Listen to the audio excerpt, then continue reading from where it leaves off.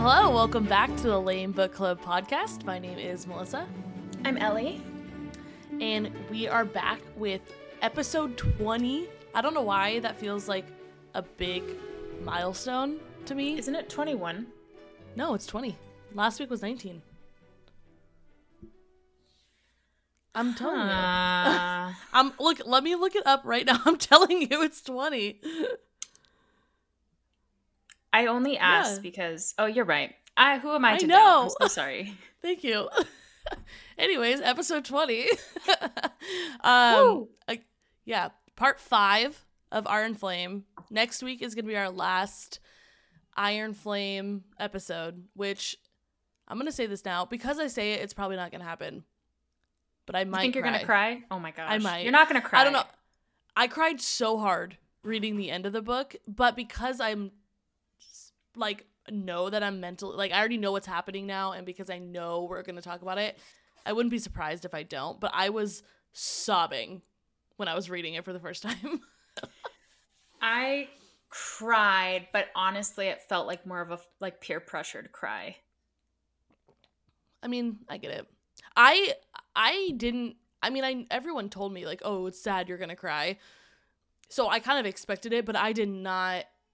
I think because what happens wasn't this quote unquote sad that I was expecting, it caught me off guard, and I really cried. I cried way harder than I would have. I think genuinely, I think I cried harder than any point during I cried a couple times reading ACOTAR, and I'm pretty sure you cried harder at that than any point in ACOTAR. Absolutely not, dude. I lost my mind when Rhysand died for the one whole page. I knew he would live. I knew he would live because I had spoiled it for myself on accident. But it's just this self-sacrificial how he died. I lost my mind. I cried for probably 45 minutes, hard bawling, and there was no saving me. No, that I didn't even cry a little bit. I'm I knew, I was there's absolutely no way he's dying. So I wasn't even a little bit sad. And like you said, he was dead for a page and a half. So couldn't be me. Maybe he had stayed dead longer, I would have been oh my gosh, this is real, and maybe I would have been more sad. But that didn't even faze me. I'm sure. No. I mean, I was bummed. Okay, you're right. We're not even talking about that book anymore. How was your week, Ellie? It's good. I was telling you earlier, I went to Costco. It was my first official Costco trip as a member in my adult years. Congratulations. My own Welcome card. to the club. Thank you. Welcome. I quickly realized I really don't need to be shopping at Costco. No. I have nothing I need in bulk like that. I was just looking for, I think it was cream cheese, and they were selling it by the massive 2-gallon tub. And I'm yeah. I don't need this. So I got 24 bagels. And they're gonna go bad before you can eat them all. I put 12 of them in the freezer. Okay, so that's good. And we're 2 in already. At this rate, we're flying. We're gonna. There's no stopping you at this rate. But I got really into Nova Lox, which is salmon, smoked salmon on bagels. So I wanted to make them at home, and that's what I did. That was my whole week, my entire week. Nova Lox bagels. Just making lox. Okay, I remember. Ellie and I went to GCU for college, and there was an Einstein bagel on campus, and that was the first time I had ever heard of a lox bagel. I love Einsteins. They scared me. They still scare me. I'm not gonna lie. I like salmon, but the idea of that bagel makes me really nervous. I don't know why. Why? I don't know. Did you try it? No, because it scared me. Also, they put capers on there, and I don't like capers. They're too salty. I hear that from a lot of people. It doesn't faze me. I love everything on that bagel. Maybe not the tomato, but I love everything on that bagel. I'll eat the tomato. I won't complain. At home? No. Did you put? I don't even put capers on it at home. It's just cream cheese bagel. Cream cheese salmon bagel. Yes. I put my cream cheese on the bottom. Yeah, I don't know. There's just something about that bagel that makes me nervous, and I think it's the fact that it's a fish. But again, it's so random because I eat salmon. I eat fish. But do you eat smoked salmon? Probably. I don't know. You would know. What are you saying probably for? I only order it. I don't remember what I order. It doesn't. I don't it's ever not make like it at the home. Cooked. It's not the cooked consistency. It's like it almost is like raw. Well, I like nigiri, which is just raw salmon. Yeah, it's pretty much very similar. Very similar. Yeah. Anyways, I just realized that I don't know what to tell you. The bagel is not the thing I did this week. Actually, we finished our library. I forgot that small detail. We're posting it'll already be out when this recording comes out, but the day that we're doing this recording is when we're posting our final our final post. Your final part 4. Yeah. It looks so good. Thank you. It was a labor of love. The video makes it seem so quick and easy. It was not. It was horrible. You've been working on this for a while. Yeah, but it's done. And man, I moved. My seasons changed so quickly. I moved right on to the bagels and forgot all about the library. So, what'd you do this week? I had a crazy week. I don't even remember, honestly, what happened exactly. Daycare was closed this week, so I had my toddler home with me and the baby while I was working for 3 out of the 4 days. So that's fun. A lot. Yeah. Honestly, it's not that bad. It just is like the days all blur together because I didn't go anywhere. I just stayed home and I was working, but I had both of them with me and it was just long days. My mother-in-law helped me one day by taking the toddler, and then my mom helped me the other one day too. We just went over to her house, so I got to leave, which was nice. But yeah, it was just a long week of really not going anywhere. Nice. So.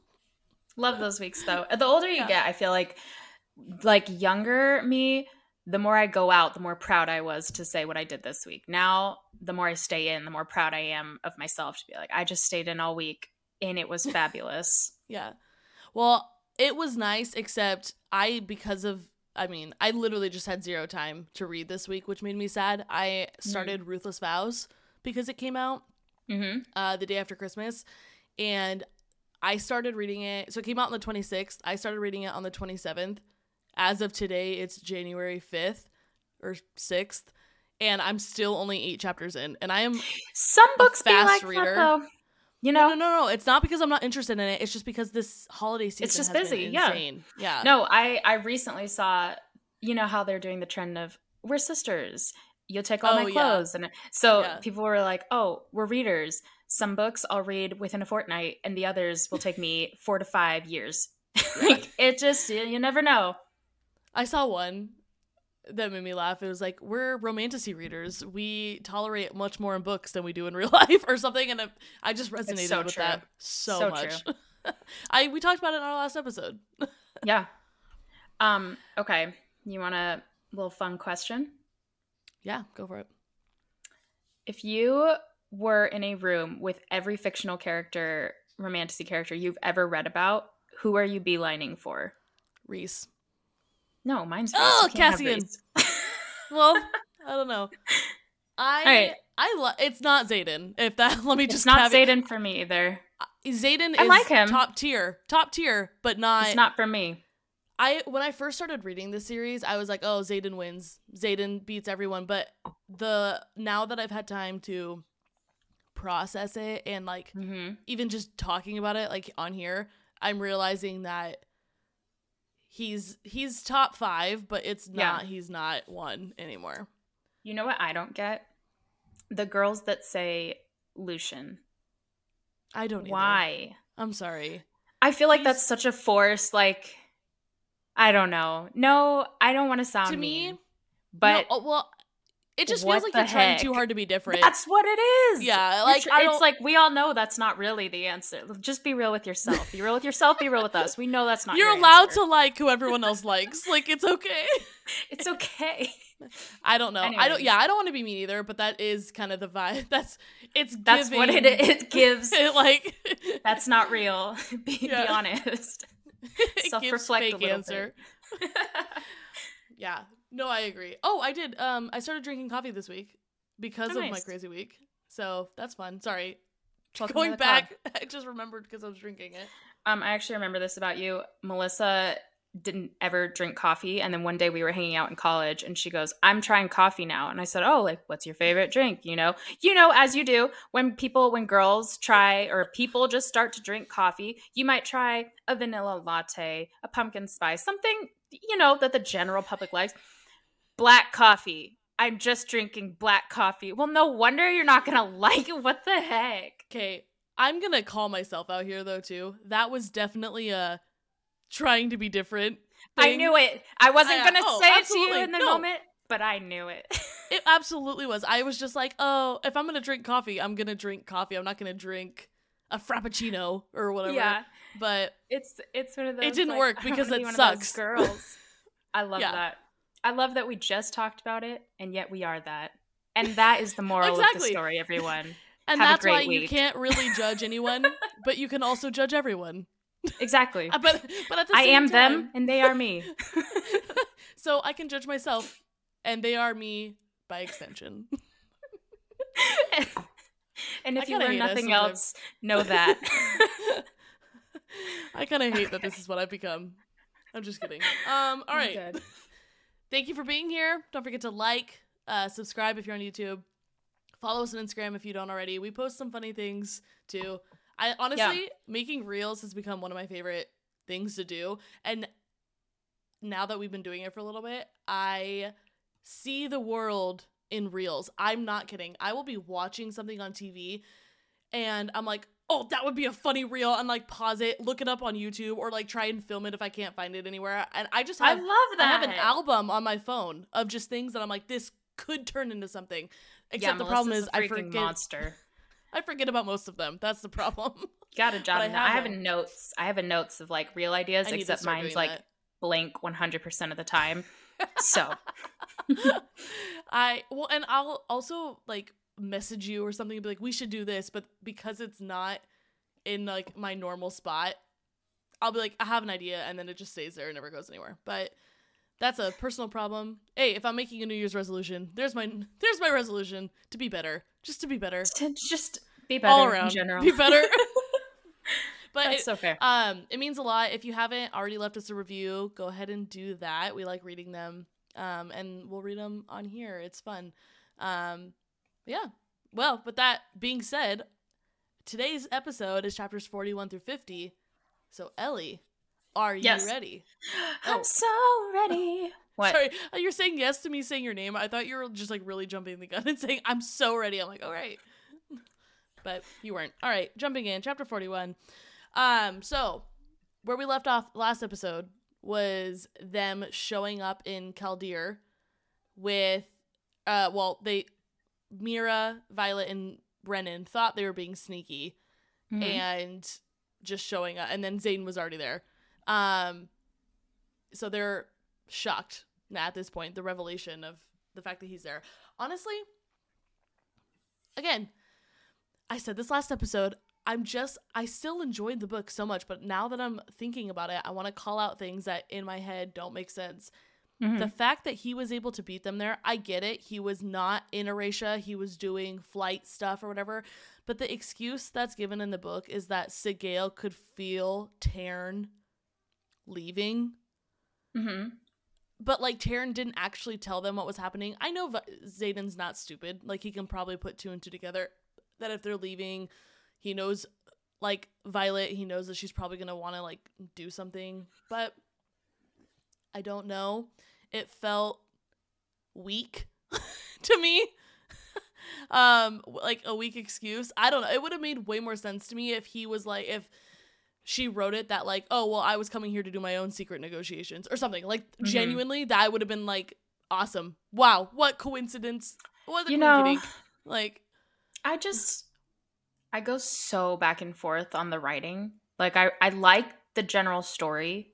But it's exactly that. There are a lot of like, how would that have happened? That's way too coincidental. But then also I have to check myself and think, exactly, how else, like, what am I really expecting? I don't know. It's a lot of back and forth between, was this well written or am I just going along too much? I don't know. 100%. And I say this knowing full well that I could never write something even 100%. Remotely as good. So who am I to be judging this. That's just my personality, is just to play devil's advocate. Here's my devil's advocate portion to that sentence. I do graphic design. In the design world, a lot of the times I'll design something and I can go ask another designer, hey, what do you think about this? And they can give me the technical, you should change whatever. But the general audience, they're not designers. It's just the public. It's just whoever. That's who's absorbing. So you do kind of have, us as the regulars do have a right, an opinion on, was this well written in my view, because I'm the audience that you're doing it for. It was written for us. That's true. Yeah. True. Just look at us. Lame thoughts. Literary analysis with Melissa and Ellie. I also, okay, I know if you don't actually watch, because we do a video recording as well, if you don't actually watch that and like see the trailer, you can hear the music if you're just listening on Spotify or Apple Podcasts or whatever. But I realized not too long ago that we never fully explained the name of our podcast. It does in the title sequence, like our opener. No better time than episode 20. Am I right? Exactly. We're not making fun of book clubs. We love book clubs. The lame book club stands for Literary Analysis with Melissa and Ellie. Yeah, we're calling ourselves lame because we don't know nothing about nothing. We're just chumps. We're just talking. We're just chumps. We're actually, though, not really calling anything lame. It just worked with our names and what we're doing. But I realize now, I realized not too long ago, I'm like, oh my gosh, we didn't actually ever like verbally clarify. I just don't want anyone to ever think we're making fun of it, because that's not the point. I'll put a PSA out there. Although I hope no one thinks that we got called out and that's why we're saying it. That's true. Because we didn't. We're preemptively saying we love book clubs. On episode 20 saying that we didn't do that. This wasn't our fault. All right. So back to 41. Sorry, back to I also, okay, I do, I don't want to keep talking about things I don't like, but I did not, as the Grinch would say, hate, double hate, loathe entirely. The first interaction between Violet and Xaden when they get there, how Xaden, I mean, I didn't love the way Xaden was talking to her, but I mostly didn't like Violet's reaction to it. He said, "You're not where I left you," and she's like, "Are you saying I'm a pet or something?" I'm like, don't get me wrong, he didn't communicate very well, but to be fair, you are in the wrong in this situation. Xaden, only for this, like, her safety, just said, I mean, he didn't really ask her not to, he straight up told her not to, which is a little unfair, but he knows more about the Viscount, he knows more about poor Emil, he knows more about everything that's happening in this situation than Violet does, so the weight of his "no, it's not safe" feels heavier to me than Violet's desire to just help. Respectfully, 100% disagree. I think... What? Yeah, I know. That's why we do this. Well, no, this is fun. I'm glad. I like to hear your I think Violet is in the right. He's so overbearing in these chapters that it actually got annoying to me. He is pretty overbearing. Number one, I actually have a talking point at some point about that. Okay. Number one, if you're not going to tell her why she can't go, just don't go. Don't go. I'm going to make my own decision then, because all I think is, like, already he's displayed, I want to protect you at all costs. I want to protect you from everything. I want to protect you from yourself. Okay, so if you're going to do that, then I'm going to make my own decisions, and your vote holds a little less weight because you're just kind of mama bearing me. So I'm going to go. And like for Violet, she knows that the Luminary makes a big difference. Yeah. So, and it's all up to her. Why wouldn't you? And she brought Mira and Brennan. So to me, when I it's not like she went by herself. You're right. When I accidentally wrote the summary for this, because I didn't realize Melissa had already done it. Whoops. I wrote that this really pulled a lot of Edward Cullen for me. I don't know why my mind jumped there, but it's just the overbearing, overprotective, just trust me, I'm just going to, just don't do this. I guess I get that. See, I think we're both right. Here's what I think in a perfect world, what should have happened is Xaden aired his grievances as he did. Violet counters with her opinion as she did. And then they go together. That's really what should have happened, but didn't. And I just don't, here's what I didn't like is I didn't like that Violet was putting words in his mouth. all he said was, "You're not where I left you." Yeah. Is that the best thing to say? No. But to just jump to like saying, "Oh, so you're saying, what am I, a pet?" Like, that's, no. Ellie, you're not where I left you. Am I calling you a pet? No. No, but immediately when you said that, I was like, well, you don't own me. So I see it both ways. Okay, that's what I'm saying. I see where I see it too. I just don't like that it was at like a level 5, and I feel like she brought it to a 9.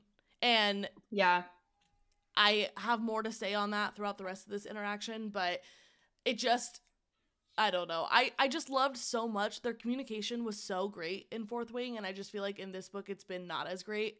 And that was one of the reasons I loved Fourth Wing so much. So that's why it makes me more irritated than I think it would have if their communication sucked in the first book too.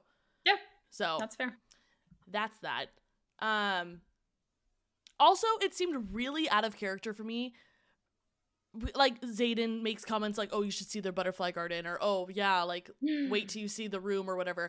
And for her, like, Violet is a smart girl. She is not stupid. She knows that Xaden and Kat used to be a thing. She knows that Kat's a flyer. I understand she didn't assume that she's the niece of the Viscount, but she knows, and she knows, like, Xaden's been giving them weapons. She knows that Xaden has a close relationship to some extent, at the very least with the Viscount. I mean, she knows that he had some kind of weird deal with him. She didn't know what it was, but she knows that, like, it would not be weird at this point, based on everything she knows, for him to have been there a handful of times. So the fact that she doesn't put 2 and 2 together, of that Kat is the reason he would have been there, or at least part of it, to me, she was does so dumb. Within a few pages, she does. But only because someone says, "Go get," she walks up and says, "Hi, uncle," and then she's like, "Oh." It's not because she figures it out. Yeah. I don't know. I mean, I just was like, she's smart. She figured all this stuff out on her own. But you're looking at this from the perspective of, we're like psycho girls. Because if I found out, like, my husband dated someone he never told me about or something, I would know her social security number by lunch. So for us, like, that's crazy that you didn't put those things together. Ellie, you're so right. You're so right. Violet is not that girl. She is so much more trusting than I could ever be. She's so much more stable.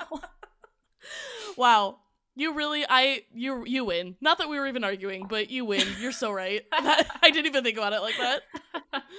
All right, so then they're going back and forth about her decision to come without him. And like we're talking about, I don't know. I just, at this point, when they're going back and forth, I keep flip-flopping on who I think is right. Like, at one point, I'm like, okay, you know what? Actually, Violet, you're making some good points. And then she'll say something never mind, unhinged. Yeah. And I'm like, all right, Xaden, you're back. Like, I just felt like I kept flip-flopping the entire page and a half of their conversation, like, mental conversation to each other. But I think that's good, because then it causes you to not side with one character and see the other one in bad light. Like, you're like, yeah, we're pretty evenly wrong and right here. That's true. Well, and so this, I'm not too long ago mentioned I have a talking point about this. This is where I wanted to bring it up. Okay. I think I started to get irritated more with Xaden in this conversation, because part of the reason why we liked him so much in the beginning was that he was not Dane. He wasn't too controlling. He wasn't too overbearing. He wasn't holding her back or telling her she can't do this. He was all about, granted, he even says this in this conversation. He's like, I wasn't in love with you then. I get the protective love that he feels, but part of the reason I think everyone loved him so much is because he reminds us of Rhys in that sense, that he always gave her the choice, and he is no longer doing that. And I think this conversation made me realize that. And then I was like, a Team Violet again. Like I said, kept flip-flopping. But at the end of it, I decided I was Team Violet. Yeah. Because I love, though, that really was disappointed. Yeah. I love that she calls him out, and she was like, you know who you're acting like?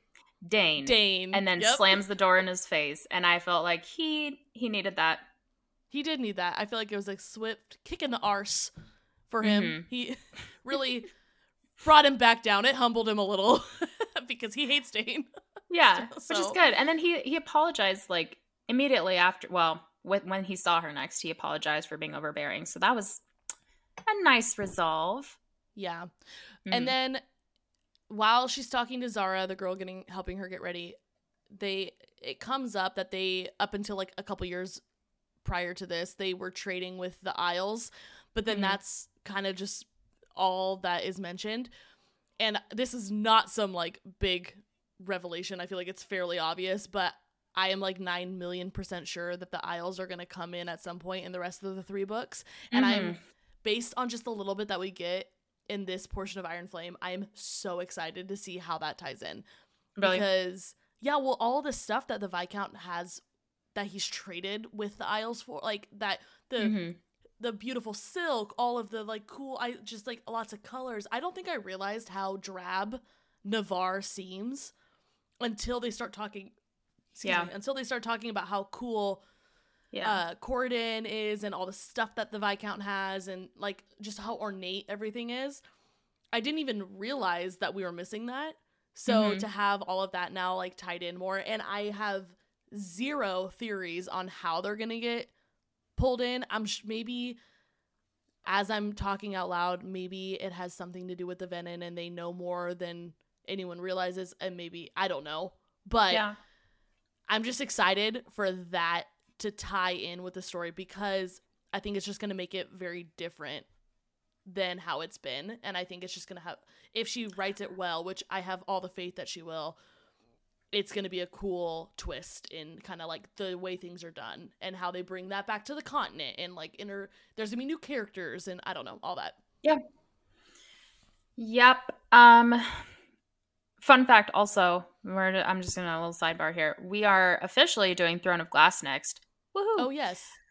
A lot of this reminds me of Throne of Glass, which I'm not saying anything. I'm not saying one thing or another, but there's no original ideas anymore. Honestly, everything gets recycled. It's so similar. And I wrote it down. So when we go over it in Throne of Glass, because it's like the 7th book out of 8. So it'll take some time, but next year when we get there, I'll bring this back up. Next year, it's 2024. We'll do it this year.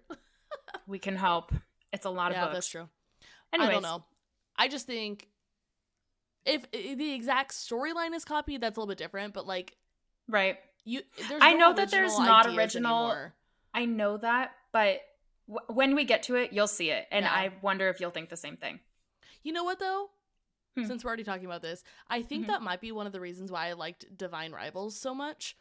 Because it's so different than all these stories. It is as original as any other.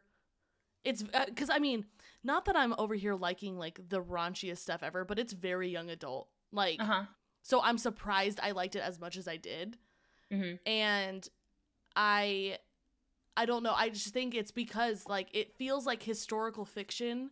But also fantasy at the same time. I don't know. She did a Rebecca Ross. I think she goes by Becca because that's her Instagram name. I don't know. But she did such a great job at infusing the genres together.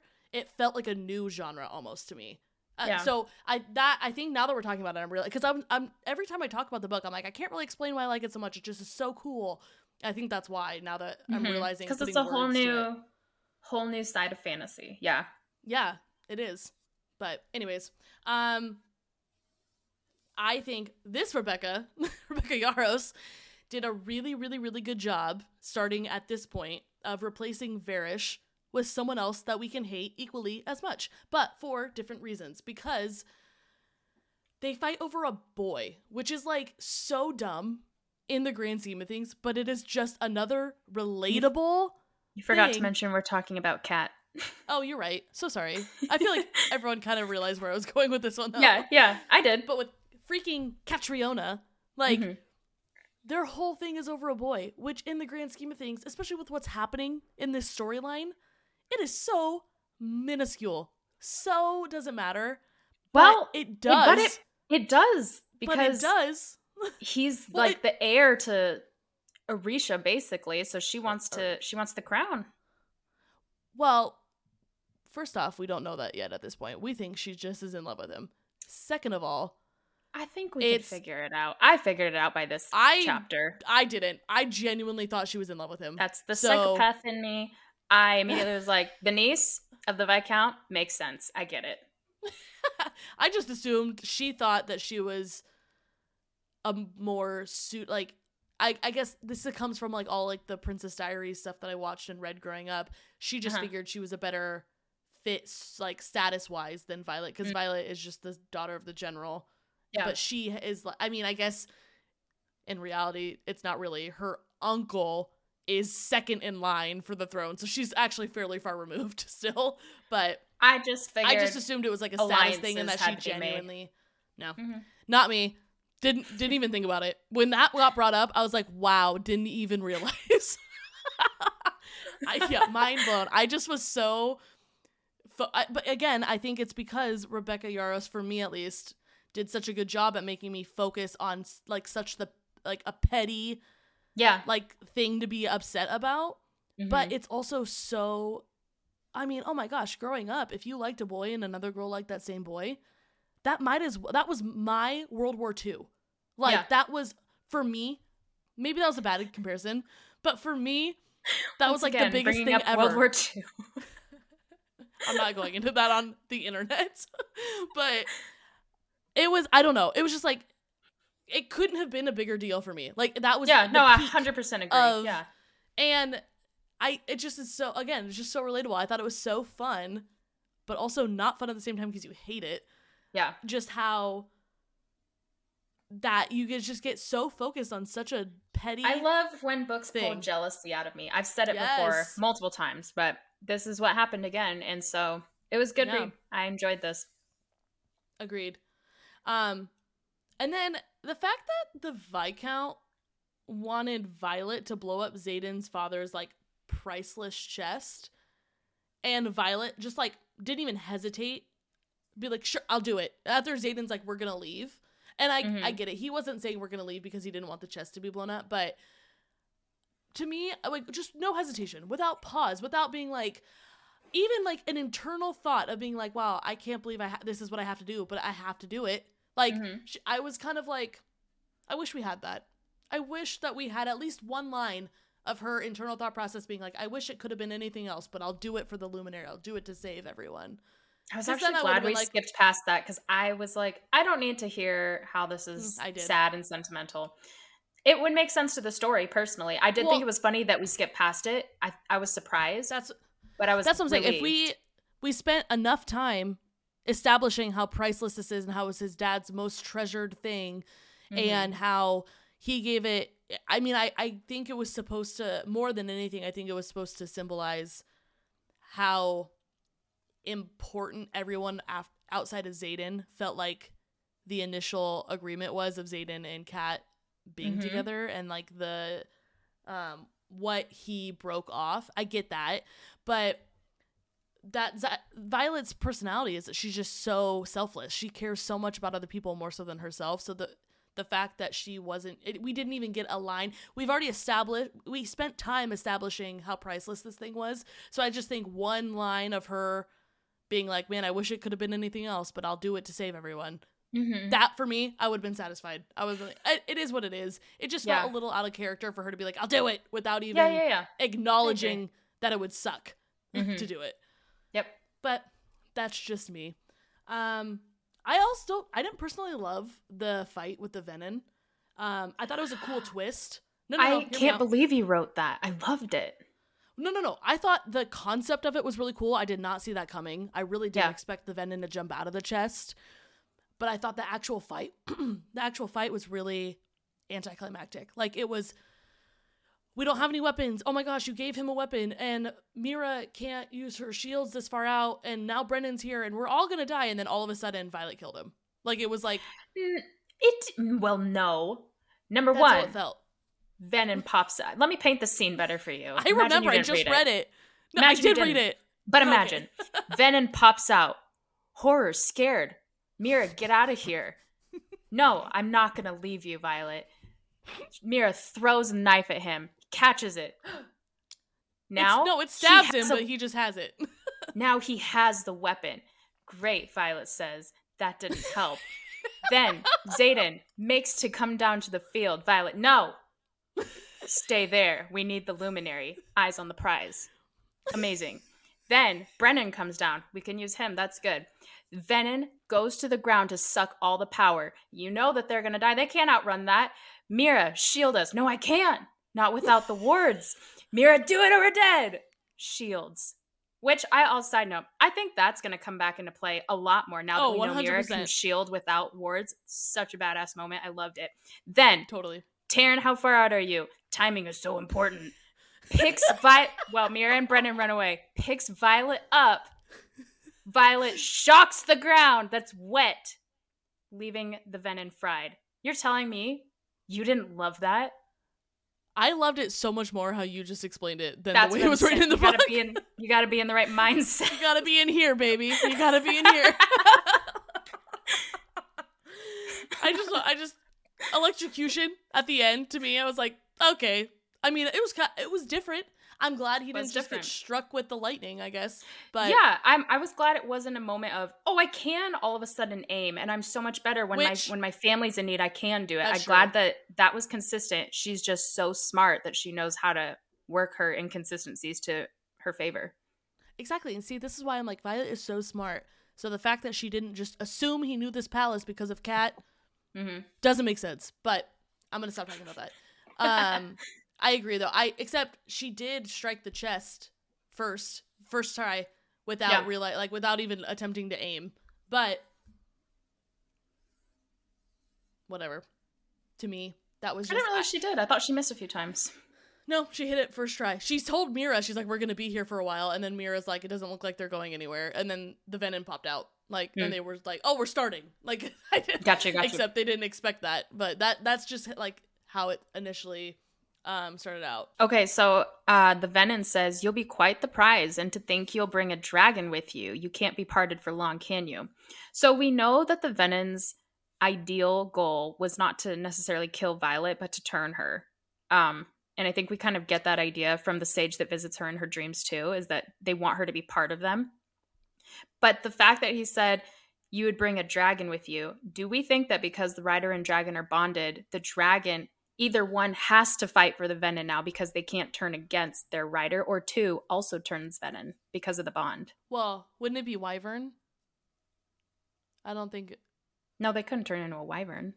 Or just, I mean, dark. Isn't a wyvern like the venom of the dragons? I mean, I to be fair, they're not dragons that turned into them. I get it; they're just created. But no, I don't know. Would it still be considered a wyvern? I believe wyvern have 2 legs. Wyvern are smaller than dragons. They're different creatures. They are different, but anyways, no, like they're different species. That's an interesting point, though. Yes, I understand. I get what you're saying. Like they're animals different.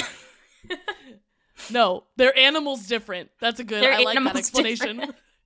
I like that one. That's why I'm just gonna start saying that out of context.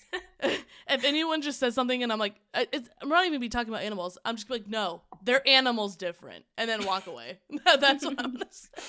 No, that's an interesting point. I didn't even think about that either time I read this. I just kind of was like, yeah, Taryn, they're bonded. She'd bring a dragon. But something to think about. That's true, probably. Ooh, that makes me nervous though. It won't be. Well. Oh. Okay, if you haven't already read the end of this book, skip ahead. Skip forward 30 seconds. No, 60 seconds. I don't know how long I'm going to talk about this. Just skip a little bit. But I gave you a warning. If you didn't skip, this is on you. I wonder, now that we know that Xaden is a venom at the end of this. Sigale said, I chose you. And she was like distraught. But she didn't seem different. They didn't talk about her after that. But she just left. Well, but I just thought maybe that would... I kind of honestly thought that the bond would maybe break between the two of them once that happened. I think but I guess if it doesn't, then I'm nervous for Sigale now, and now I'm sad for Taryn. Yeah, because exactly. That's his mate. Exactly. What's that gonna do to Taryn? Oh, Taryn's exactly. gonna be even more. Taryn's gonna be even more in like Grumpy in the next books if their mate bond breaks. Yeah. But like, wouldn't that kill them? There's speculation that all of them could be subject to turning venom, and they need to find a cure before all 4 of them are toast. Oh, man. Or that only Xaden's affected and Sigil has to go along, or that Sigil and Xaden are affected and Taryn and Violet have to find a cure. There's a lot of speculation around all of that, but I think it affects definitely Ryder and Dragon, in my opinion. So we'll see. Wow. Yeah. All right, let's bring it back. Okay. All right. I didn't even think about that. I'm glad you brought that up. Mm-hmm. I did like how Xaden almost killed Takaris, though, for putting Violet in that situation. How immediately he was just like, shadows, choke, levitate. When I first read that, I thought that he was choking him by his, like, with one arm, holding him up by his hand, and I was like, cool as if. Then it said the shadows. You know who could do that, though? Henry Cavill. I was like, I started Mr. watching Incredibles. And Mr. Robert Incredible. Parr. There's only 2 people on this earth, Robert Parr and Henry Cavill.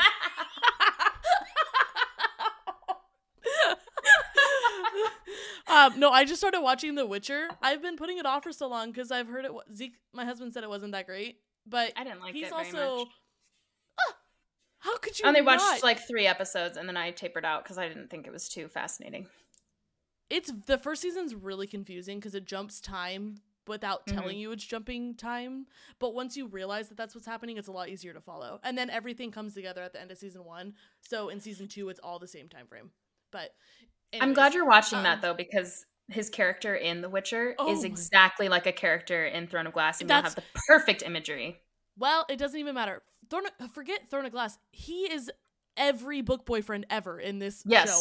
He's the definition of, and he growled. He just kind of talks like this, except it sounds less like Batman and more just pure lust. Like, oh my goodness.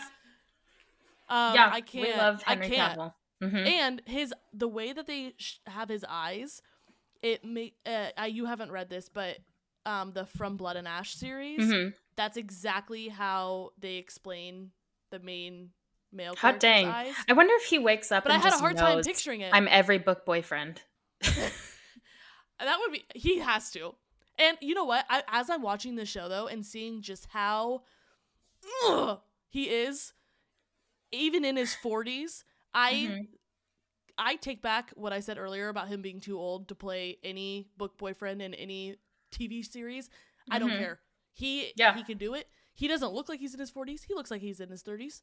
And even though Reese is 500, he gives off the appearance of someone in his late 20s. I'd believe it. I'd believe Henry was in his late 20s if he was playing him. So I take back what I said episodes ago about him being too old. I stand corrected. He doesn't age. He ages like a fine wine. He just keeps getting better. The only reason I'm still watching the show is for him. And now I love it. I will get off my soapbox, but I just liked it. I like his character totally could have done that. Grab someone by the throat and just like lift him up. I'm pretty sure he does at some point. I can't even remember. But then the Viscount offers Violet and her loved ones their own isle if she spends a few years with him, looking out for the riderless wyvern that they've been seeing flying over Corden. Yeah. And Violet says it's the coward's way out. But if you were in her situation, Ellie, would you have taken it? Think about it. You get your own little island for you and all your loved ones. It's peace. That's what she mostly wants, is peace. It's a peaceful life existence. You're, as far as you know, you're out of harm's way from the venom and wyvern and everything. You just get to live your life with your favorite people. No. I don't think I'd live with myself after that. I know that sounds like the right answer and the honorable, noble one, but it actually is probably the one I would take. So, no, I don't think I would. I would stay and fight and be better than that. At the end of the day, I think that's probably what I would do too.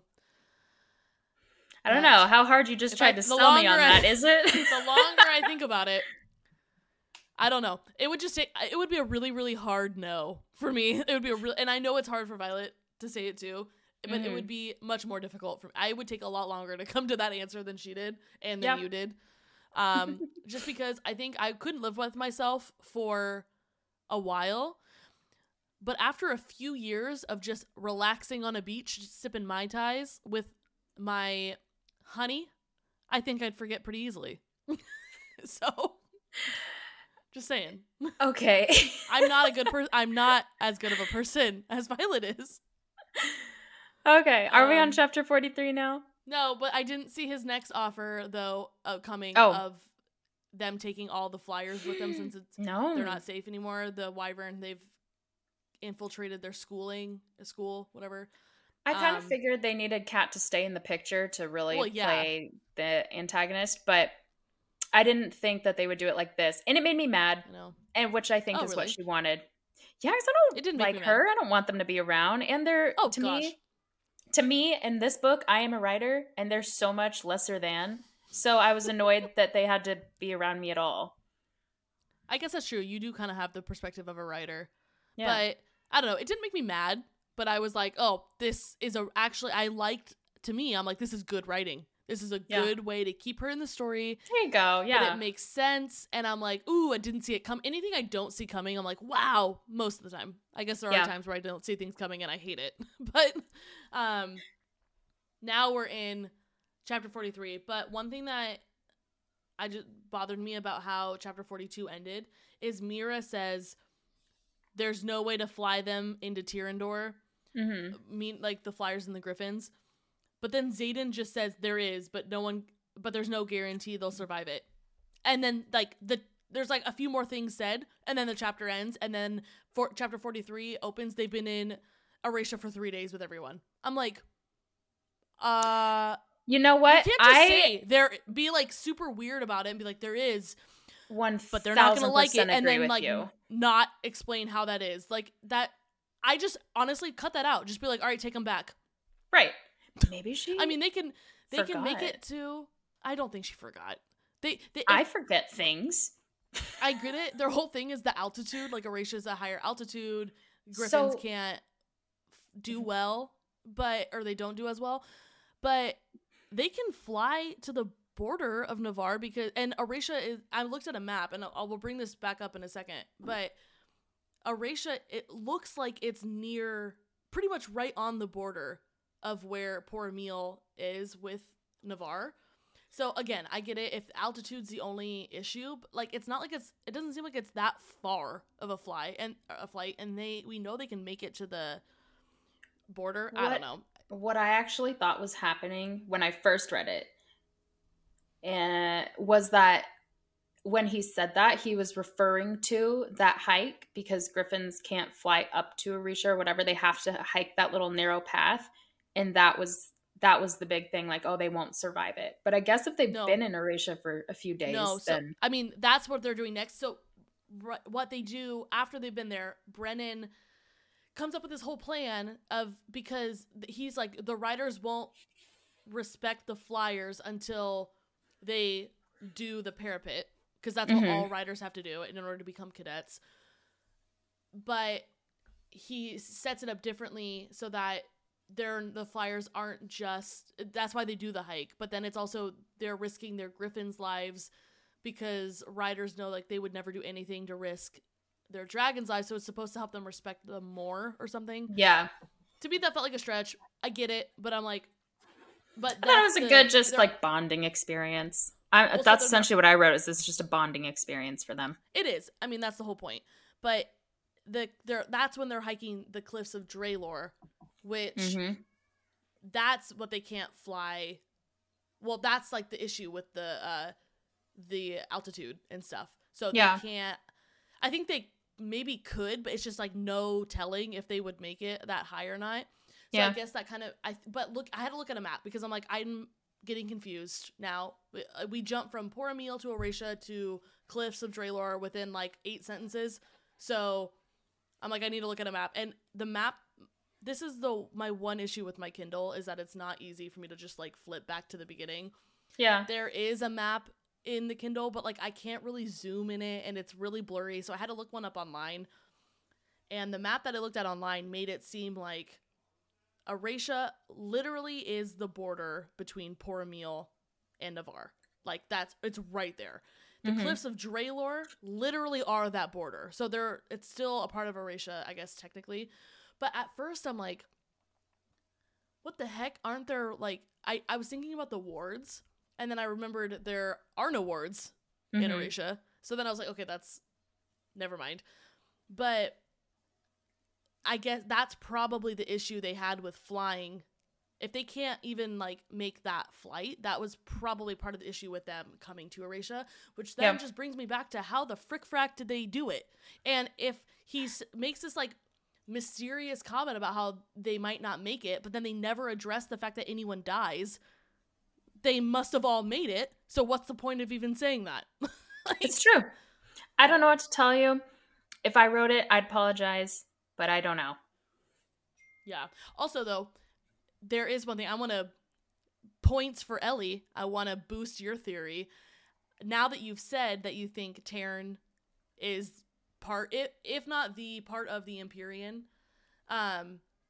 there's one little mention of Andarna here, and Violet says that Andarna was more than a 3-hour flight from her and Tairn training with the elders. But she doesn't say she's training with the Empyrean. She just says the elders. I think the elders are probably part of the Empyrean, but they're not all of them. And we don't know if Tairn is considered an elder also or not. I mean, he's, I think, old enough to be considered one, probably. He's one of the oldest dragons. No, I think she says, aren't you an elder? And he says, like, I'm too young for that or something. Like, I'm middle-aged or something like that. You're right. That is part of it. I forgot about that. But regardless, that doesn't... Thanks, so anyways. The way it was worded, though, felt intentional to me on how, like, if we find out later on that Tairn is actually part of the Empyrean, we could look back and say, see, like... There won't be holes, Yes, to me. So, just wanted to boost your theory a little bit there. But we learned that no one dies when they try to bond a griffin. They just have to make that, like, really high jump, and if they don't land on their back, they land in the water, and they get embarrassed and join a different part of the thing. When I first read this, I was like, boo, boo, boo. But how Meryn, I think maybe it's important to know also, Violet is talking with Meryn, who's Kat's best friend, and they're actually getting along, which I liked that dynamic, because Violet... Kat's just being nasty to Violet. Violet is doing her very, very best to not be nasty back, and for the most part, she's not. I am very proud of Violet with how all her interactions with Kat, because she's has a lot more self-control than I would in those situations. For sure. So Meryn says, oh yeah, we just swim back, and Sloane and Violet kind of look at each other like, you don't die? Like, okay. Yeah. And Meryn's like, before you look at me like that, she's like, Basgiath is the weird one. Why are you killing your cadets on conscription day? And Violet lets that really sink in. And I think that's going to allude to a lot more later on with, why are we killing people? Which is what I said in the beginning. Wouldn't you rather just have bad riders that are still alive rather than only elite riders, but they're very, very few? Personally. So I agree with the first half of what you said, but I understand the thought process of not having any bad flyers. I mean, the saying, you're only as weak as strong as your weakest link. Yeah. Like, if you have a bad flyer, they might get other people killed. So it's true, but I do understand that. It's such a numbers game, this war, that, like, why are we killing off so many? They're just thinking quality over quantity. I was raised quantity over quality. The cheap Chinese food buffet was the place to go. So I'm not used to this. We want the goods. We don't want the cheap and easy. I understand. I hear what you're saying, but I do. Excuse me. I don't know why I keep burping today. I'm so sorry. I do agree with what you said though about how Basgiath is going to come back and be the weird one. I think Xaden and Violet, if not actually, are going to essentially become king and queen of the continent. Like, I don't think maybe not those titles exactly, but I do think, like, they're gonna usher in the change. They're gonna have to overthrow. Oh, this will probably come in some book. They're gonna have to overthrow the king because he's set in his ways. I think Eric will help them do that. But at some point, they're gonna have to be, if not the leaders, on the assembly of the new leadership that's going to take over Navarre and open up their borders to everyone. But they're going to adopt all these other, they're slowly realizing how backwards what they know already is. And so they're going to they're unlearning all of that to create a better continent and a more inclusive, like, place as a whole. So I do agree. I think that is leaving breadcrumbs for later on. Breadcrumbs. But breadcrumbs. I do like, though, or Sloane, I like, it registers different for Violet than it does for Sloane, because when Marin says that and she's like, you're killing your cadets, Sloane, her first response was, they're not cadets, they're candidates. You're only a cadet once you cross. Like, essentially meaning, like, they don't mean anything until they cross. Yeah. But then Violet's like, wait, but they're still people. Like, that's, like, that gets her thought process going. And I thought it was funny, just stark difference. But, but then everything that happens with Luella was so sad. And so misconstrued by Kat. I don't like it. I don't even, we're going to get into that in a second. But I just was like, this is probably... I know that, well, I know now, I didn't realize until we started reading Iron Flame that Violet is supposed to have EDS, I think. I think it's EDS. And that there's she's not just weak, like, her body is more frail because of, I think it's considered to be like a chronic, well, not a chronic illness. Well, yes, a chronic illness, but I think I looked it up, and I want to say it's considered, like, an autoimmune issue too. Like, that's just, like, the weak joints is just one of the symptoms, and I think it's not everyone deals with it. Anyways, this scenario, I think, made me feel for Violet the most out of everything with that, because, like, we know she's genuinely trying to save both of them. It just happened to be the arm that Luella was holding onto that dislocated, and she did a really good job at writing the internal battle. She felt like she was trying, but, like, one, I can only imagine how much that hurts, and two, there's literally nothing she can do. Her arm is not functioning. Like, her arm is out of its socket. She can't lift her up at all, and she can't have anyone grab her arm because it's out. So, like, the only thing that would have possibly saved her is if Luella had been able to hold on long enough for her Griffin to grab her. And the only reason the Griffin grabbed Viscia first is because Viscia was in the way. Like, it's not like, oh, I'm just going to save everyone. Like, she was, or the Griffin was only trying to save Luella, and the only way to do that was to not only that, Violet wasn't just someone that was like, move, Luella. Like, she was trying to help her, and she was trying, but I think it's just so important that we recognize Luella and Violet weren't just, like, random people crossing. She was actually trying to be kind and help her. Yeah. So it just makes it burn so much more when Kat's like, why did you kill her? And you saved your own writer, but not our flyer. Yeah. When literally everyone who saw what was happening, even Marin said, flyers, it was like, no, that's not what happened. Kat, you need to, like, stop. But just freaking Kat she doesn't even care. She just wants ammo for Violet. So now she's making up stuff. Honestly, like, at this point, I don't understand how the flyers aren't starting to get irritated with Kat. Because there are flyers that saw what happened and that were defending Violet. So it's not like only the writers were. Honestly, if it was just writers, I would get it. Like, but there are flyers that are saying, no, that's not what happened. So how are people not taking into the other flyers? I get it.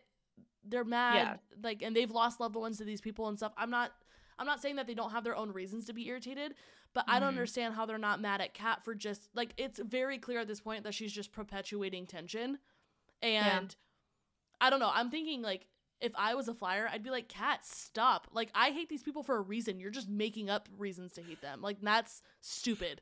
I don't know. No, I would too.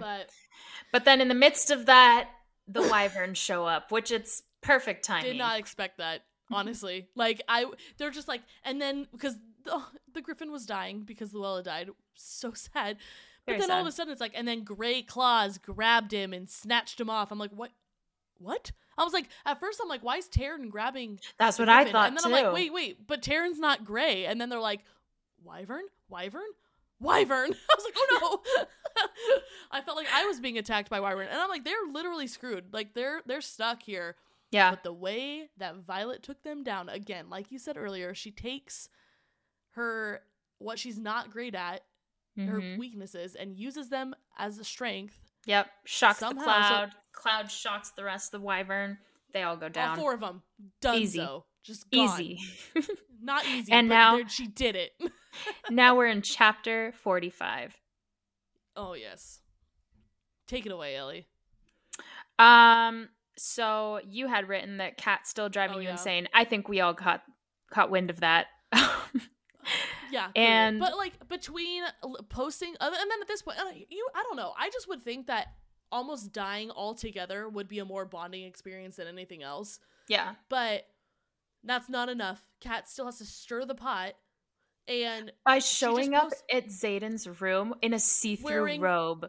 Oh my goodness, that one. But honestly, what got me more than that was the fact that she posted a list of all the flyers that Mira had killed just to stir the pot.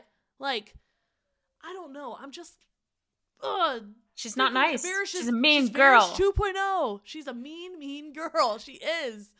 And we don't like that. No. So you wrote that you would have killed her. I think I would have too. Truly, that would be the most offensive thing to me.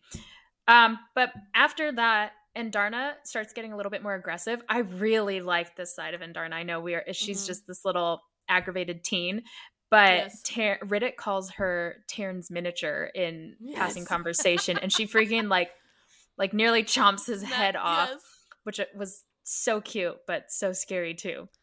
I loved it. I like it because she was just so nice in the beginning, but if you think about it, we're hearing her thoughts, so we're getting like the comedic relief a little bit too. But if you think about her actions, that's exactly what any dragon would have done. Yeah. It's not just her being an adolescent. Yeah.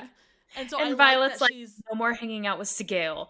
She's rubbing off on you. Exactly.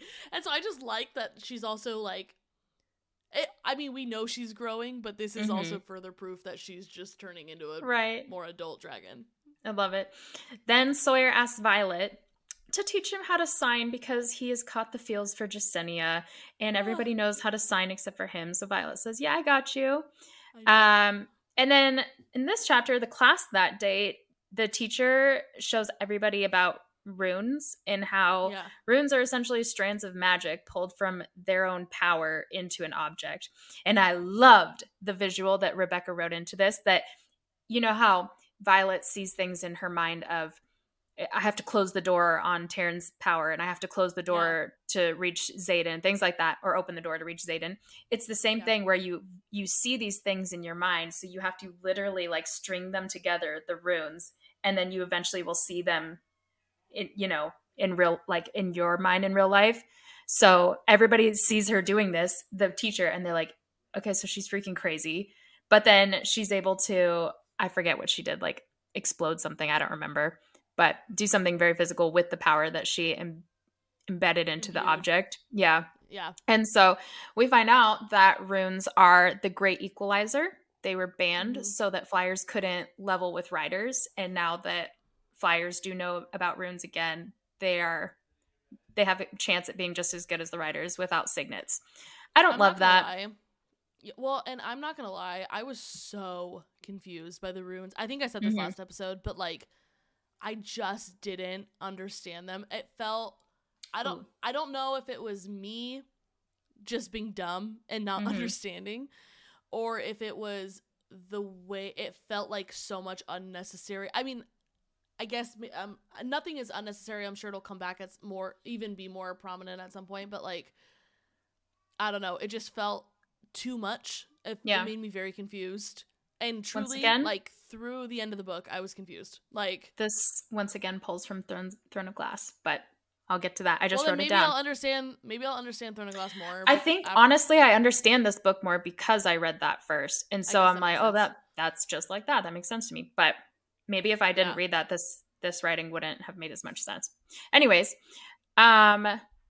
so, but again, I as a writer within this squad. You keep saying writer, like R-I-D-E-R, but I keep thinking you're saying writer, like an author.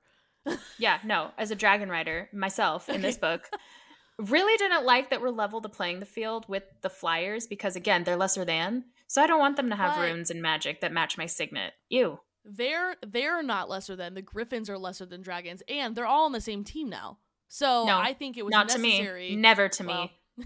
The only person who's not is Kat. Everyone else is on the same team, and I think they need to be equal moving forward if they're gonna even be. I mean, if they're not, then it's just dead weight keeping them around, and there's no point. So they have to be. That's exactly what it is, and there is no point. I want them out. Personally, could do better off without them.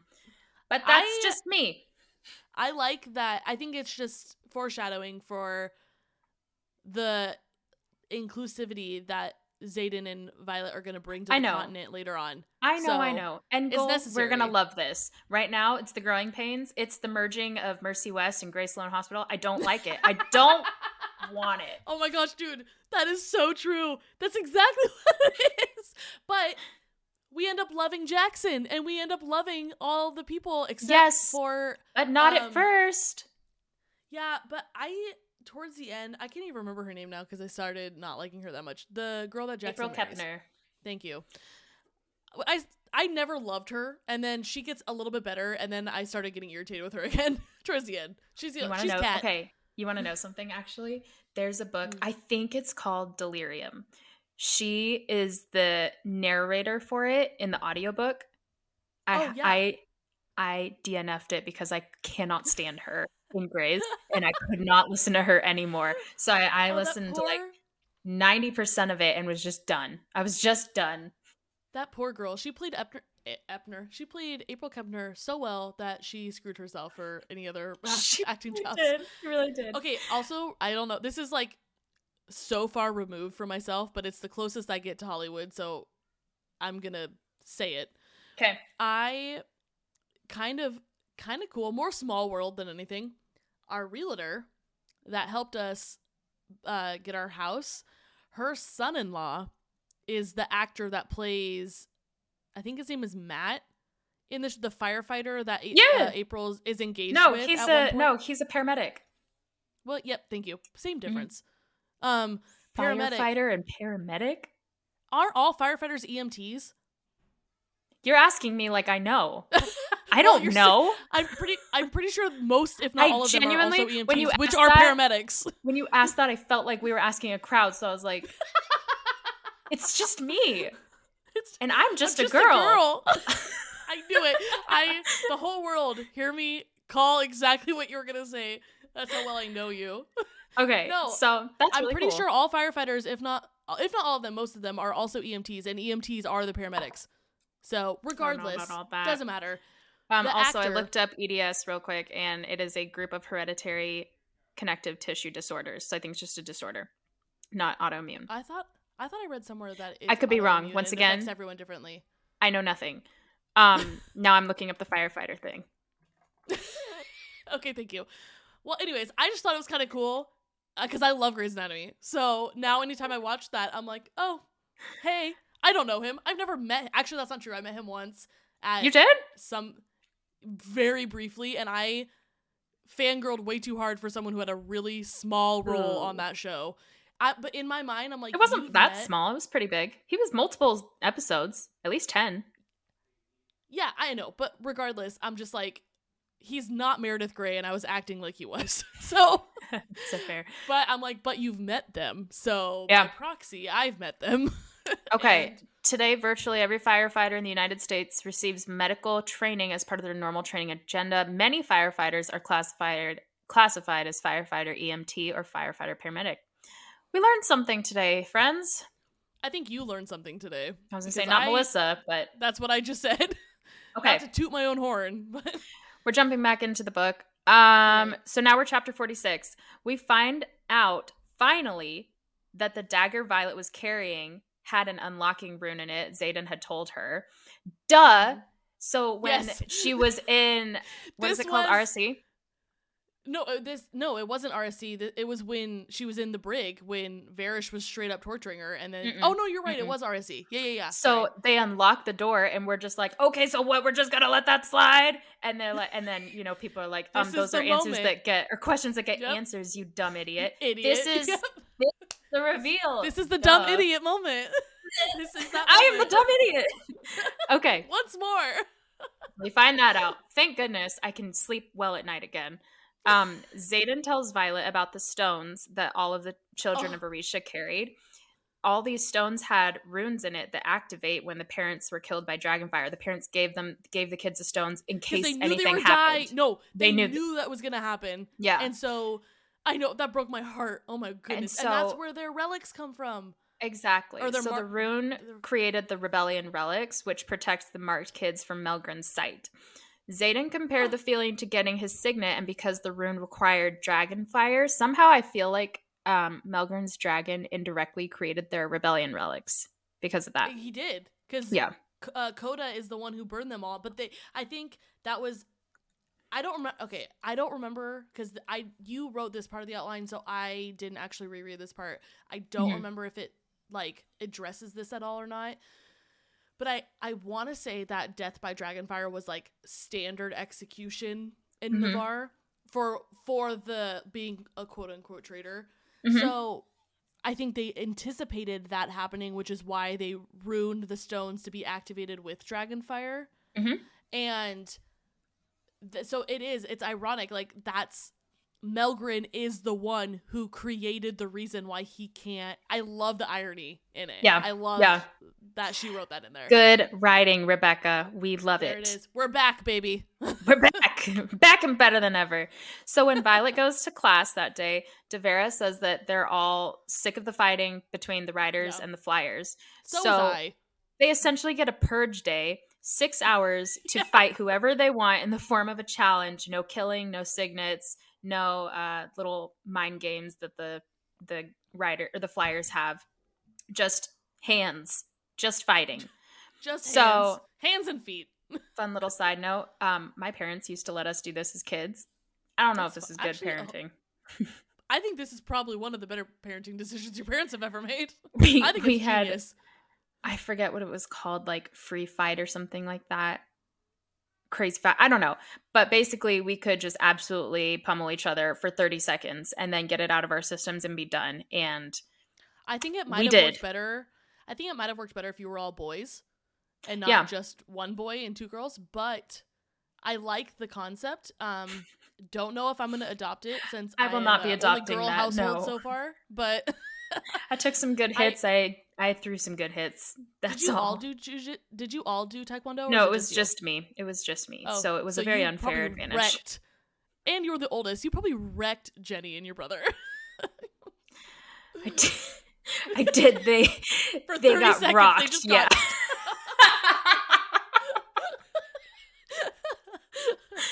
Okay. That's hilarious. I know, it's terrible. Okay, so then we find out. Obviously, Cat challenges Violet now. Yeah. Yes. But in the same sentence where Devera is telling them, once you're done with this fight, then you have to absorb one drift of flyers into your squad. So that is the official meshing of the teams. No. We need to talk about their fight because no, we are talking about their fight. That happens before their fight. She says it. So please, Melissa. So then Cat challenges Violet, of course, and as they're going at it, Violet realizes Cat fights identically to herself because guess why? They were both trained by Xaden. What a gnarly fun fact. I got so jealous reading that. I was Violet and I got jealous. I did too. It wasn't nice. I felt icky and horrible and sad.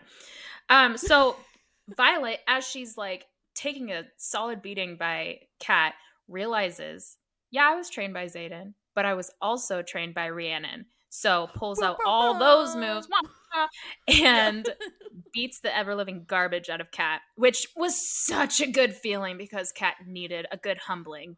Well, and I like that while all this is happening, Violet is doing her best because Cat is ignoring the rules and still using her signet to make Violet's emotions more intense, but she's able to channel that into her physical fighting and not skip a beat, which loved it. Violet is just so much smarter than Kat. Kat is the scum of the earth, and I hate her. I don't know. I'm still laughing about just the imagery of like me just rocking my siblings. I don't know. I'm crying. It's so funny. Okay, so then, I wish I was a fly on the wall. I know. I wish I could relive and see that too. But anyways, so Kat keeps taunting Violet in the midst of getting beaten. But she's hitting her in like the weak emotional spots, making her more jealous than ever and angry, talking about Xaden, personal things between them. It's very uncomfortable to read. Can't imagine being in the moment of that. Kat uses her mind work. Yeah, go ahead. Well, I don't want to jump the gun here, but can we talk about the finger comment? I wasn't going to mention that. Go ahead. We can't. You can. I can't. I'm uncomfortable. Go ahead. I think I would shrivel up and die if I'm physically fighting my boyf's ex-girly girl and she makes a comment about a sexual thing. You don't take off your headphones. I can hear it in your microphone. Some sexual thing that he does that she probably loves. And it ruins that for me. Oh man, I don't even want to know what I would do. I'd cry. First off, I'd cry later. I would just cry on the ground. I would think I'd get so mad in the moment, and then the second whatever's done, I'd cry. I couldn't do it. Well, I would be so insecure moving forward at that point that everything I like was from someone else. Yeah, I couldn't do it. It'd mess me up. So mixed with that and the mind work that Kat's using to heighten Violet's emotions, Violet nearly kills her. She has her hands around Kat's throat. She's this close. And to me, I'm like, Kat, why wouldn't you stop? Exactly. Like, do you want to die? Whatever, though. You see where this is going, right? I know. Maybe stop. maybe don't. So Violet recognizes this in herself. She's just so unhinged. She throws down the mind bond to Xaden. I need your help, which I almost cried during that. Like, to know yourself so deeply that like the only person that can get me out of this is the person I love the most. I know. So she feels him wrap his arms around her and yank her off of Kat and takes her to an empty hall room. I love this. Yeah, I love it. And goosebumps for the entirety of the next scene. Yeah. I can't. Which is chapter 48. Xaden takes Violet into an empty hall and checks on her. He forces her to sit in this massive chair, aka the throne. We find that out in a few more paragraphs. And he wants her to talk to him. She's like, I'm fine, except she has a mess of like damaged pride. She's super insecure, as we all would be. I'm not. Yes. yes, but no. Xaden tells her that he will always choose her. And as he's saying that, he starts to undress her. And she's like, no, we can't. This is essentially a public room. And Xaden was like, it's my house. These are all my rooms. And line of the year, would you like to take it away? My house, my chair, my woman. Weak in the knees.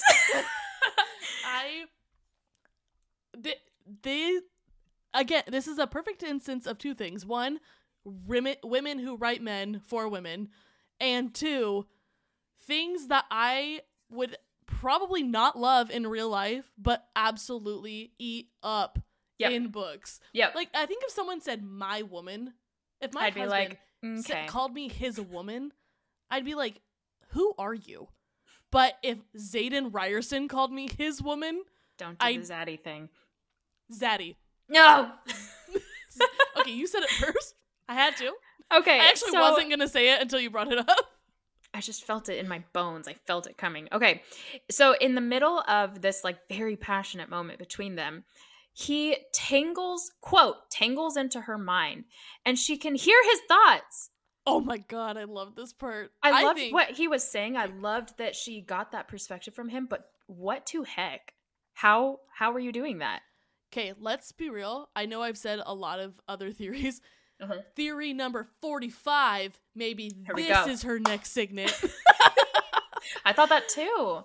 Well, I feel like everyone talks so much. I haven't heard any theories about this being her other signet. Maybe for good reason. Maybe not. But I don't know. I feel like if I say enough theories, one of them will be right, and then I can look back and be like, I called it, even though I'm not like tying myself to any, except even though it might sound different based on how excited I got in our last episode over something that I explained so poorly. But I would like to invoke a skip forward 30 seconds. I will take only 30 seconds to say my piece. Ready? And yes, go. Invoke.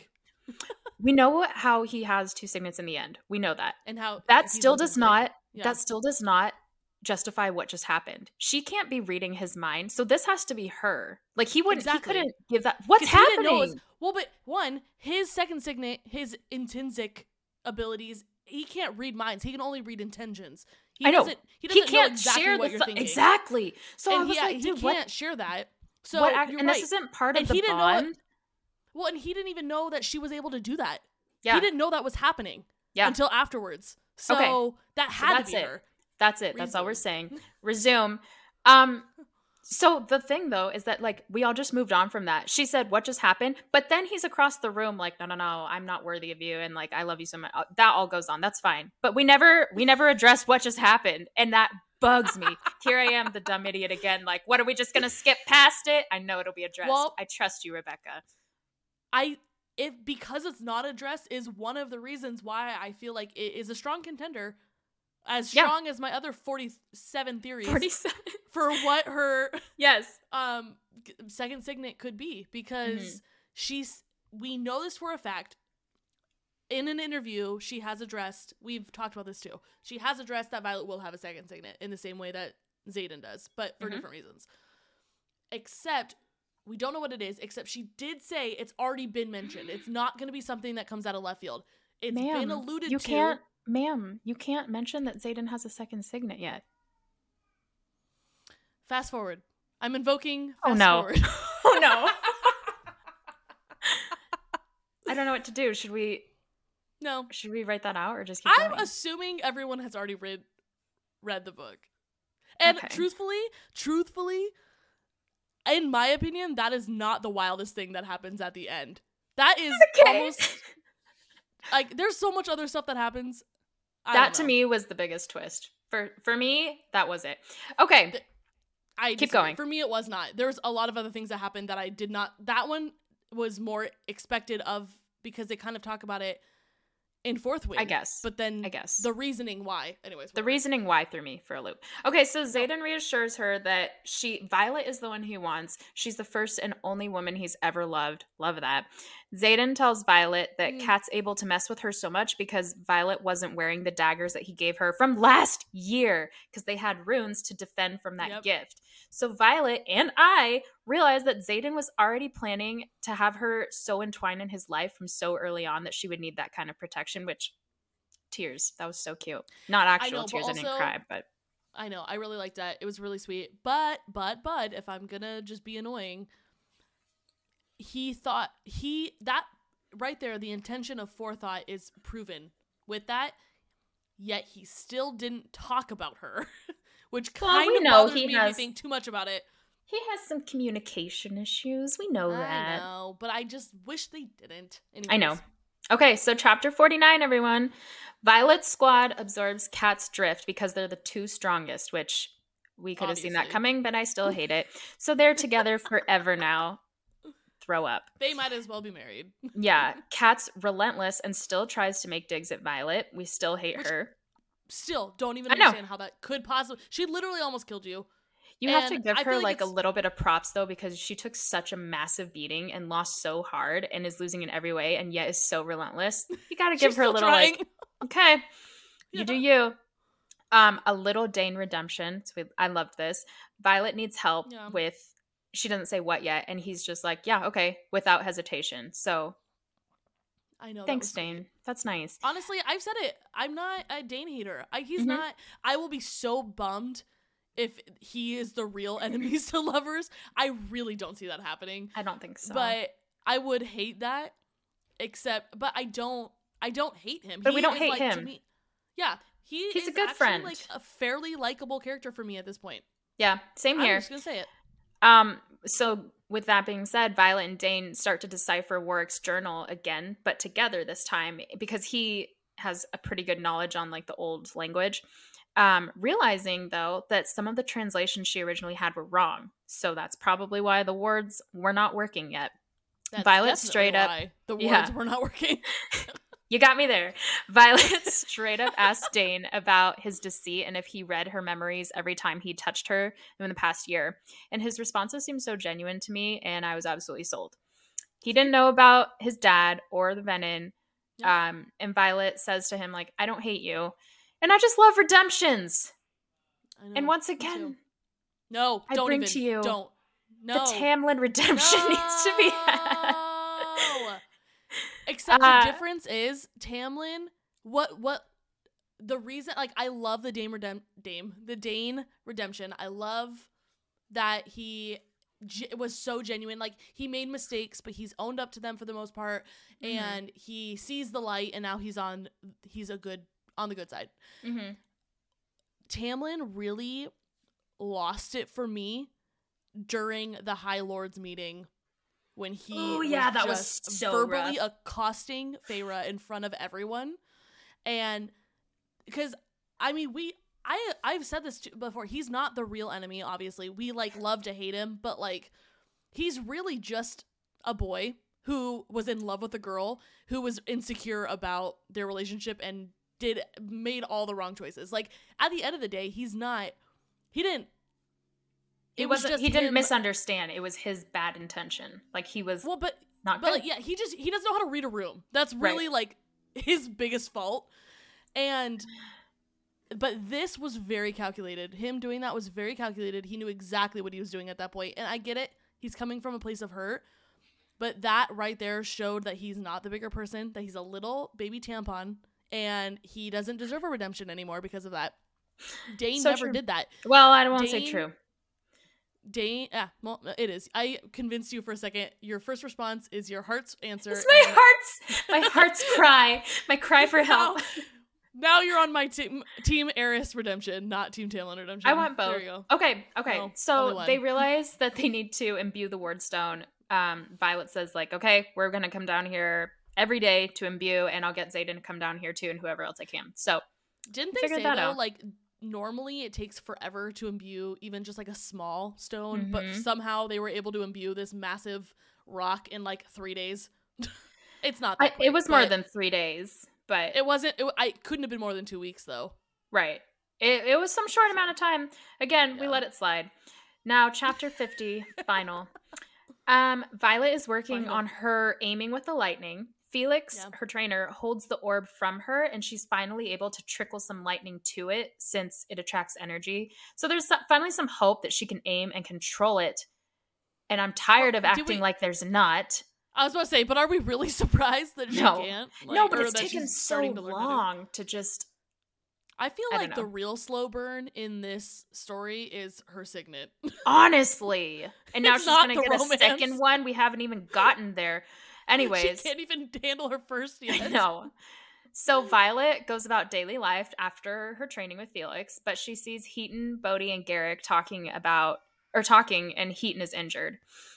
Heaton tells Violet that Venin took Pavis, the city, and the wing leader Nira died along with her dragon. You might as well just speak gibberish to me. I know none of these cities and none of these people, but that's a me thing. Who is this person? What is this place? And why does it matter if they're dead? So Violet, but this is why it matters. All your questions will be answered right here. Violet realizes that the Venin essentially skipped over the city before Pavis and hundreds of other miles in order to get closer to Erasia because they're coming for them. And that's where we leave off this week. That, it didn't really, that had to have happened at some point. We're not surprised. I mean, the words still aren't up, but we're not, I mean, the Wyvern was potentially already in Erasia because of them getting to the cliffs of Draelor. Like, I realize that's like on the border though. Like, yeah, I don't know what to say. I wasn't as surprised by that. I'm not surprised. Yeah, I really wasn't that surprised by that, but maybe that's on me. I don't know. But this next episode, man. There's a lot to unpack. So much to unpack. We're going to have to do a really, really good job at not getting off on tangents because otherwise it's going to be 8 hours long. If I'm just talking, it's going to be 8 hours long, so I'm going to need you to help me. Yeah, I got you. We'll 50-50 it. Yeah. But well, that was episode, I almost said episode 5. Part 5, episode 20. Don't forget, excuse me, man, I don't know what it is today. Don't forget to like, subscribe. Again, if you haven't, if you have, do it again. I don't know. Mm-hmm. Can you do it twice? Unfollow, refollow. Just kidding. Don't do that. I hope everyone has a great week.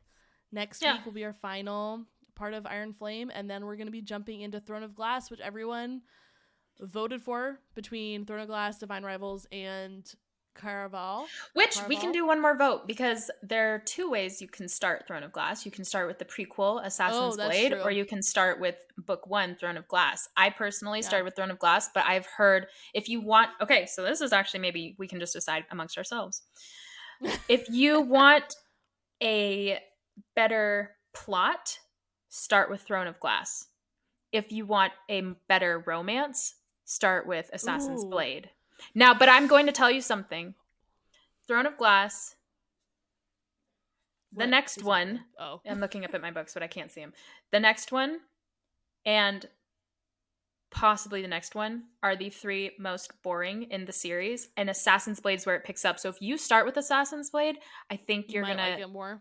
You're going to like it and then be kind of bummed that like, oh, it's slowing down. You got to earn it, in my opinion. I was talking to my cousins. I have 3 adult female cousins that we all are all within like 4 years of each other, maybe a little bit more. But they've all read Throne of Glass already. Actually, 2 of them have, one of them hasn't. And I was talking with them, and they have one of them is like, you have to read Assassin's Blade first.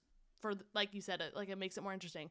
The other one is like, you absolutely cannot because it ruins the plot. It like you're not going to be like when things happen, and it's a mistake to do. No, I'd argue the opposite. I think you would be more if you read Assassin's Blade first, but it didn't kill me knowing what happens. When I read Throne of Glass, if you read Throne of Glass, if you read Throne of Glass first, you won't have a mic drop with Assassin's Blade. You'll know what's happening going in. If you read Assassin's Blade first, if you read Assassin's Blade first, you won't know what's happening going in. You'll have more of a shock factor moment. But it didn't kill me. Okay, you know what? Might be the way. I decided I am going to read... Okay, because I know I've said this, but... Because do it the opposite of me. Yet. Yeah, I was just about to say, you read it one way, so I want to read it the and other then we'll way join so notes. Yes. Okay. I love it. Also, next episode has not been confirmed yet, but I really want to get mostly mine, but friend Taylor on that episode because she's the theory queen. And she has so many good theories after reading Iron Flame about what is going to happen. And I won't do it justice if I'm talking about them. If she just gives me her theories, I want her to explain them. So TBD, I'm not sure if she's going to be able to make our recording or not. But you all will be very lucky to hear her thoughts if she is. So she might. Awesome. We might have a fun special guest next episode. Maybe. TBD again. But... love it. Yeah. Hope everyone just has a great week, and I hope it is relaxing, and I'm speaking that over myself, and we will see you next time. Not me. I'll be fine. Bye, guys. Bye.